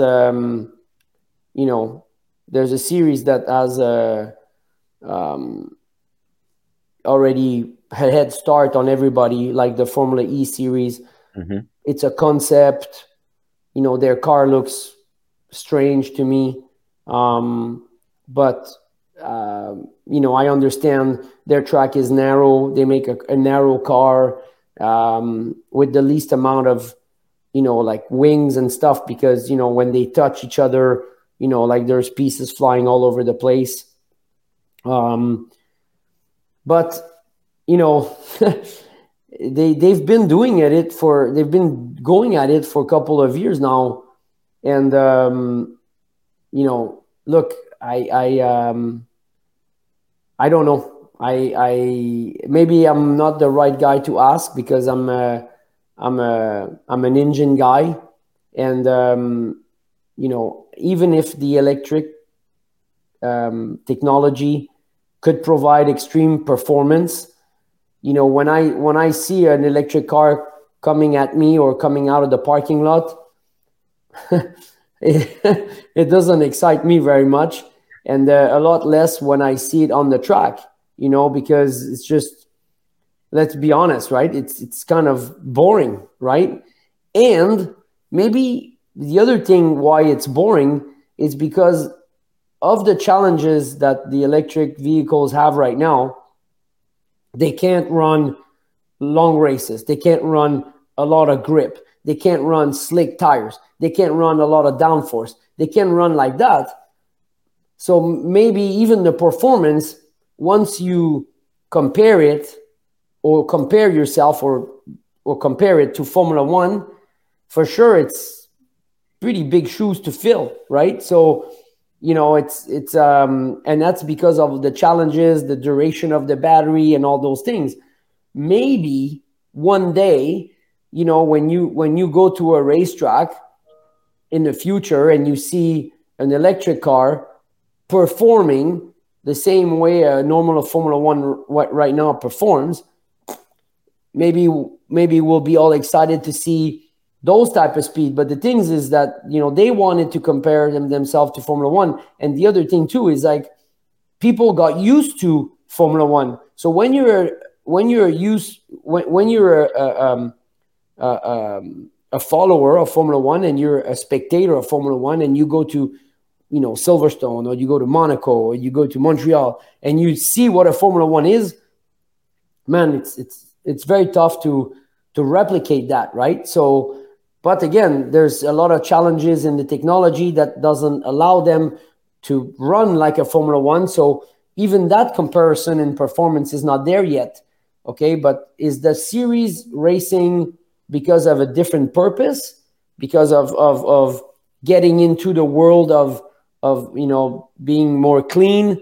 I don't know, but I just think, you know, if I want to be selfish, I mean, right now, I don't know when this move is going to happen, but I don't know how our race fans of NASCAR would feel watching cars on track that makes absolutely no noise. You know, I mean, this is what NASCAR is all about. I mean, everybody gets like goosebumps and the chills when they see those cars going around the track and making vibration, right?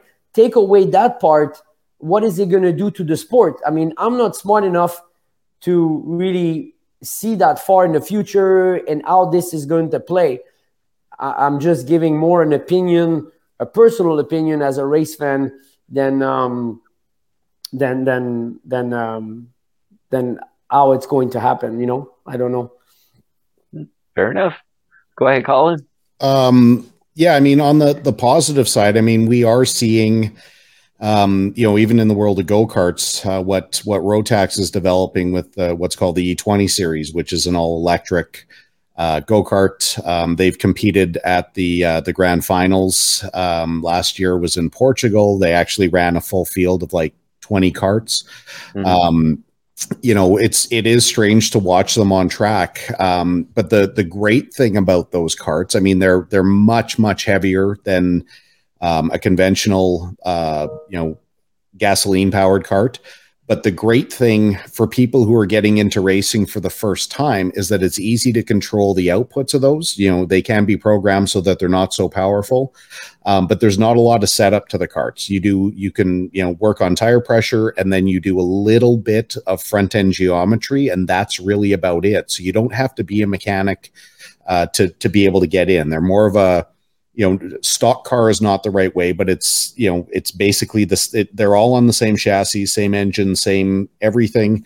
And it really comes down to driving style. But, you know, when you look at, you know, one of the biggest complaints that race fans have, even up to F1, is, you know, since F1 moved to the turbo hybrid era, you know, the olden days of, you know, V8, V10, V12 engines, they used to scream. The sounds of those engines was unmistakable. And, you know, while I'm, you know, at my heart and soul, I'm a pure race fan. I love watching racing. There is something about the sound of a race car that, you know, the current generation F1 cars, while they're still unbelievably impressive, they just don't have that same impact. They do. And like Alex said, if you go to any F1 race and you see these things on track, it is unmistakable, and it's unbelievable.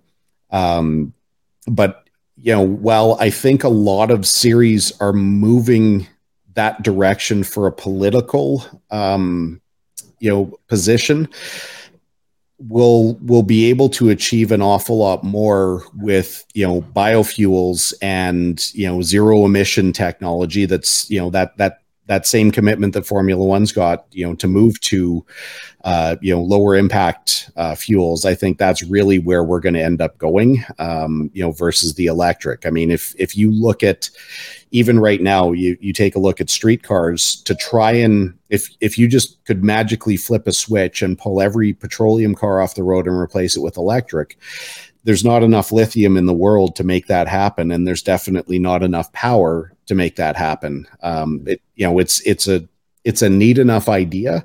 Definitely don't think it's sustainable though. Okay.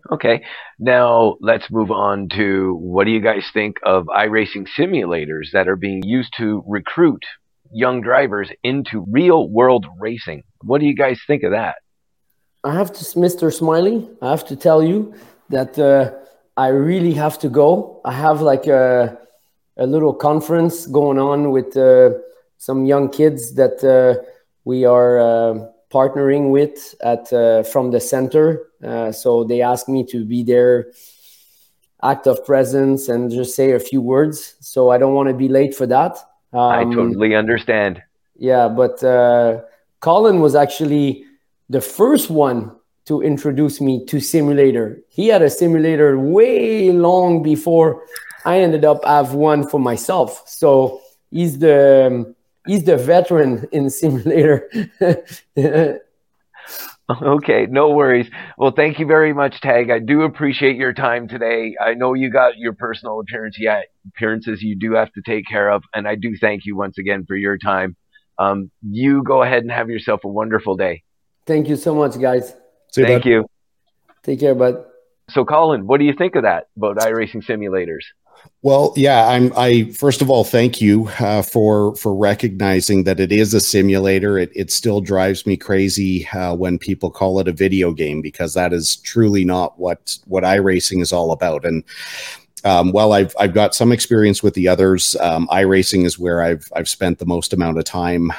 In the early days, I actually got to know a couple of the folks from iRacing quite well as we were developing our program, and we'd meet at actual racetracks, and I got to learn about how they actually modeled things and how they built things. And it's not with iRacing, they don't just simply take a bunch of video and then recreate it in a computer. They have a very elaborate scanning system, laser scanning system, that will pick up every bump, crack, mark on the wall, and obviously a lot of that gets cleaned up once it's produced, but there's a lot of stuff that gets left behind.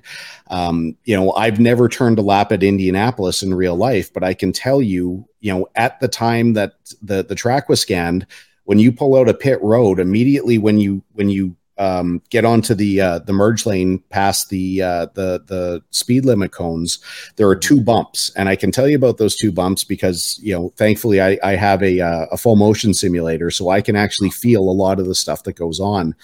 But I remember the first time I got into one of these motion simulators, and I started talking to Alex about. I couldn't figure out what was going on as the first track I wanted to run was an IndyCar at Indianapolis. And as I was driving down the track in a video game, you would kind of pull up as close as you could to the outside wall to widen your corner to make it to the entry. And as I pulled up and I'm driving this car up to the wall, all of a sudden the steering wheel starts shaking and I couldn't figure out what's happening. And I talked to Alex afterwards and said, what is this, bud? Like, I don't understand. He's like, well, in a real car, that's buffeting, because all that air that comes off of the right front part of the wing hits up against the wall and then it gets thrown back against the car, which is why you see these guys, they'll make an exit out to the wall, but then they pull back to the middle of the track, especially in qualifying, during the race, you're going to go anywhere that you can block and disrupt the airflow from the car behind you. But they do such an amazing job.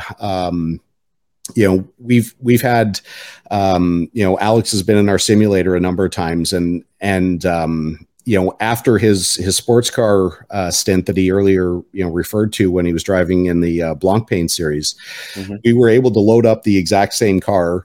We're able to put in, virtually the exact same setup, and he was able to run the exact same lap times as what he was with that.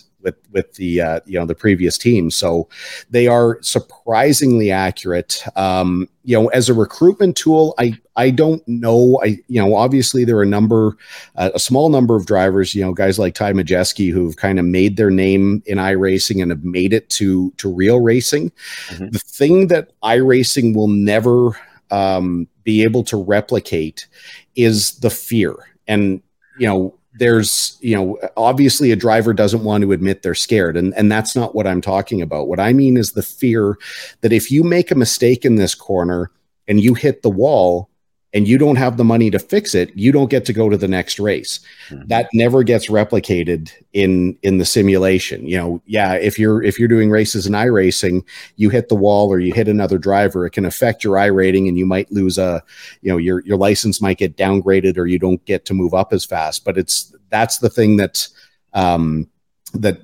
to me will never get duplicated. But as far as everything else, like, it can be a great testing tool. I mean, I don't use mine an awful lot anymore, but this is the time of year where I find myself, trying to jump in to get my mind thinking about racing again, to get the speed of thought going, so that when somebody reacts around you, you kind of get that, you get your reaction times back, and you kind of start thinking again, so that when it's time to do it for real, your head is kind of back in the game. That's a tough muscle to exercise for those things. I mean, it's easy enough to go to the gym and lift weights and do cardio and, flexibility and all that stuff. But the actual racing part of your brain, especially for Canadians, where we're dormant for 8 months of the year, for most of us that aren't fortunate enough to get to the warmer parts of the world, that's where that really comes in handy. And you can learn a lot about potential racetracks. I've got a very good friend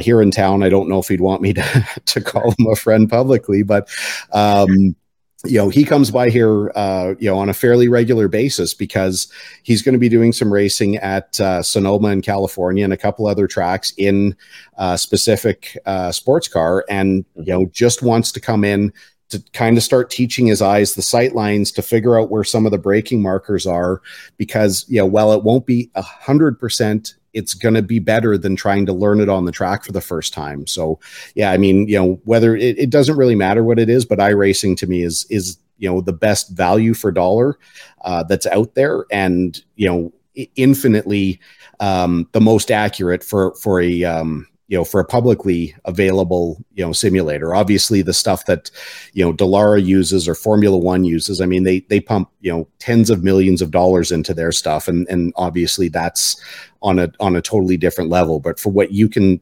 subscribe for a few bucks a month, it doesn't get a lot better than iRacing. No, I totally agree with you. I love my iRacing sim. I've been doing it as my third year now on it, and I'm going into year 4. So I'm in the lowest split possible. I got into a lot of on-track incidents that weren't my fault, and it took me from A class down to D, and I've slowly been working my way back up, because when you get in that bottom split on every single race, man, is it ever hard to get out of there. Yeah, and you get sweared at an awful lot too by these computer jockeys with their microphones. But for some reason, that doesn't seem to get reported the same way. But yeah, it's tough. I mean, I remember, I've got A-class licenses in both, and because I haven't, I'm not sure when my last formal race was. I'll pop on and do like some of the the fun races that, you can, the Carb Cup or, the Dallara Cup, whatever they call it now, where, if you win, it doesn't matter. If you lose, you crash, it just doesn't matter. But I remember going through a stint where it's like, I want to get my license up. And I started doing all kinds of things, like where I wasn't really racing. I was just getting to the end of the race, where I made sure I qualified at the back. I picked up a few spots. I stayed out of trouble. And I was able to get my license, kind of pumped up. But I mean, it's always frustrating, because there's a lot of people who just don't care, and they will wipe you out. And if they're a D, they don't care. But I like having access to all the races. I like being around good drivers, because that also teaches you a lot. The problem that I have is I'm just not a mechanical guy. So how to set up a car, I don't have a clue. I honestly don't. Which is a funny thing for a race guy to say, but I'm fortunate that with the go-kart, I have a number of smart people that if I'm struggling with a thing, I can get the insight as to what I might need to change. I know enough about setting up my own stuff, but when it comes to stock cars and what to do on an oval, I just run the fixed races, because then at least I know it's entirely about driver skill, and I don't have a lot to worry about there. So if a race team was looking to invest in an iRacing simulator, because in my opinion, I'm the same as you, they are the best, and there's a lot of people that call it a game, and it drives me absolutely crazy. A game could be broken. This cannot. Right. It's more realistic than anything. I'm missing the tactile feel. This is my iRacing motion sim right here. I like it. Well, it suits my purpose. I want to get a full motion sim. But don't waste your money. Don't waste my money. If Okay. you like, you're more than welcome to come over to my shop anytime you like, and I can show you the difference. The motion is cool, but it is not as effective, or it's not as important as what you would probably think. It does add, and it's really cool, but to have a really good steering wheel is the key. Like, if you've got a good steering wheel, that will tell you more about what the car's doing than the motion. Yeah, because and when you start looking at motion, I mean, you're starting to look at tens of thousands of dollars just for that, and it doesn't really do an awful lot. I've had my motion cut out on me where I thought it was going to be really bad, and you just get that feel in the steering wheel. The other thing about motion that is a detriment, especially if you're doing like a restrictor plate race or you're doing, a stock car race or what have you, is when people are bumping you, you feel it. Like, you'll be sitting in your chair and you can feel it go bump, bump, bump, which, if they hit hard enough, it can really piss you off. But if you don't have that motion, you know that you're being hit, but you're not getting that poke at the back. So, okay. Like I said, you're more than welcome to come by here if you want to give it a shot. Oh, I'd love to. I may take you up on that one of these days. Open door as long as I'm in town. As long as you're in town, well, I'll send you an email first and set up the appointment. Well, that's, for me, it's a sincere offer, but that's like you got a 50-50 chance because I spend a lot of time on the road. Oh, totally understandable. But do you think it would be worthwhile for race teams to invest in an iRacing simulator for their future drivers and implement it in their training regimen? No, I think, most current drivers have an iRacing account. They have a decent steering wheel. I mean, I've watched when we were locked into COVID, IndyCar had an iRacing series where, their existing drivers were, competing at each other at Motegi or, wherever they were at. And, Connor Daly, loved the kid to pieces. Actually, Connor was one of our drivers that one year at the Rolex 24, and I ended up spotting for him accidentally. I was really only supposed to be Alex's spotter, but replacement spotter didn't show up. So I ended up doing like a 6.5 hour stint. I worked with Alex through his stint. I had to do Connor, and then I had to do a third driver. And at one point I lost Connor on a restart. I just didn't know which car was ours.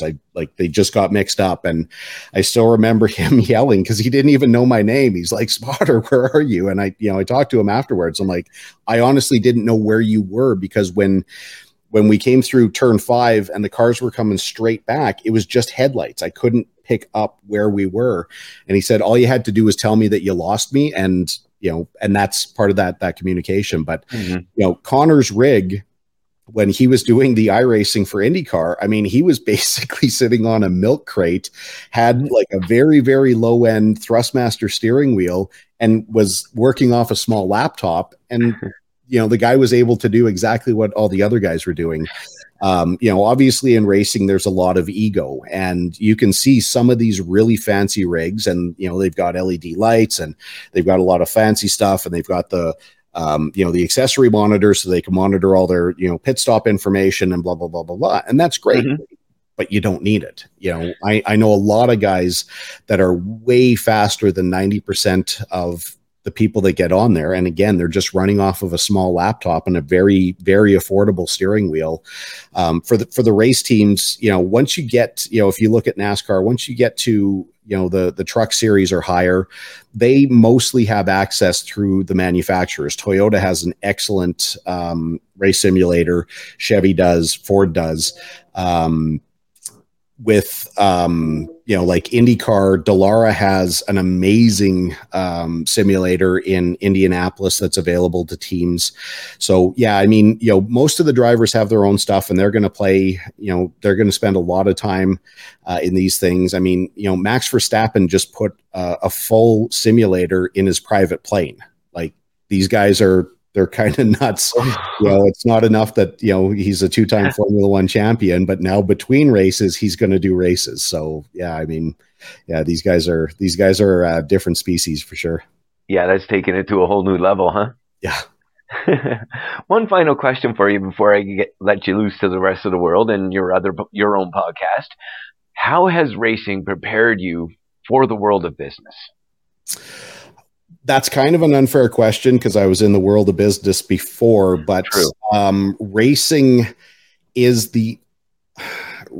at least equal to, if not a little bit greater than business for the highs and lows, because within business, you generally have a lot of your success at your own control. You make your own decisions, you can generally live with your mistakes, and you can, ride the successes of, having a, good customer or good order. Racing is so much dependent on other people. Like, you can have the best car, but if somebody decides that they're going to take you out, you get taken out, whether it's deliberate, whether it's accidental, it doesn't matter.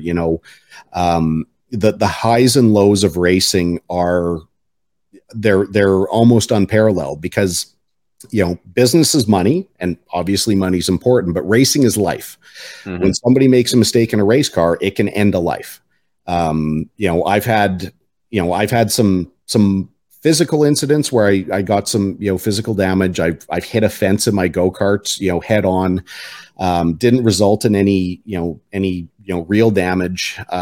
This track that we were at in Florida, while I'll always open with the fact that they're, some of the friendliest and most hospitable people I've ever worked with, the track was just plain dangerous, where driving lanes were, 6 feet apart, as one cart's going this way, the other cart's going that way, and separated by, there's some Tech Pro kind of barrier, but then there's chain link fence in the middle, like this 4-foot chain link fence. And talking to the track guys, they wanted the track to be tough, but I said, this is dangerous.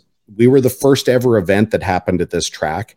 And, said, guys, what happens when someone hits that? They're like, well, if you turn into it, you're going to hit the barrier. I said, yes, if you're by yourself, but if 2 carts are running side by side and one managed to drift one way, one manages to drift the other, and they touch tires, and this cart gets launched up in the air with driver head first, what happens to that driver when their head hits the fence?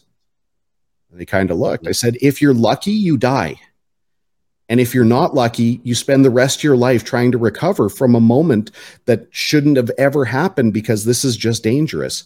Mm-hmm. So it doesn't matter if you're in, simple go-karts, if you're in, any of the classes out at EIR, any form of racing can involve injury or death. And, that is, once you realize that, I'll make one more little digression from when Alex and I, when I first started spotting for Alex, that same race at Daytona, there was an incident where Alex was getting ready to overtake somebody, but he was in what was called the DP car, and it sat really, really low and had really poor visibility when you were behind any other car. And there just happened to be an incident in front. He was getting ready to pull out from, the car he was following. He was going to make the move. And had my call not come in to say, like, there's an accident coming up to turn 5, back it down, back it down, back it down, he would have potentially pulled out and hit this guy, which ended up happening the next year to a driver named Mimo Gidley. And Gidley was done. Like, he won't ever race again. He was like crazy seriously injured.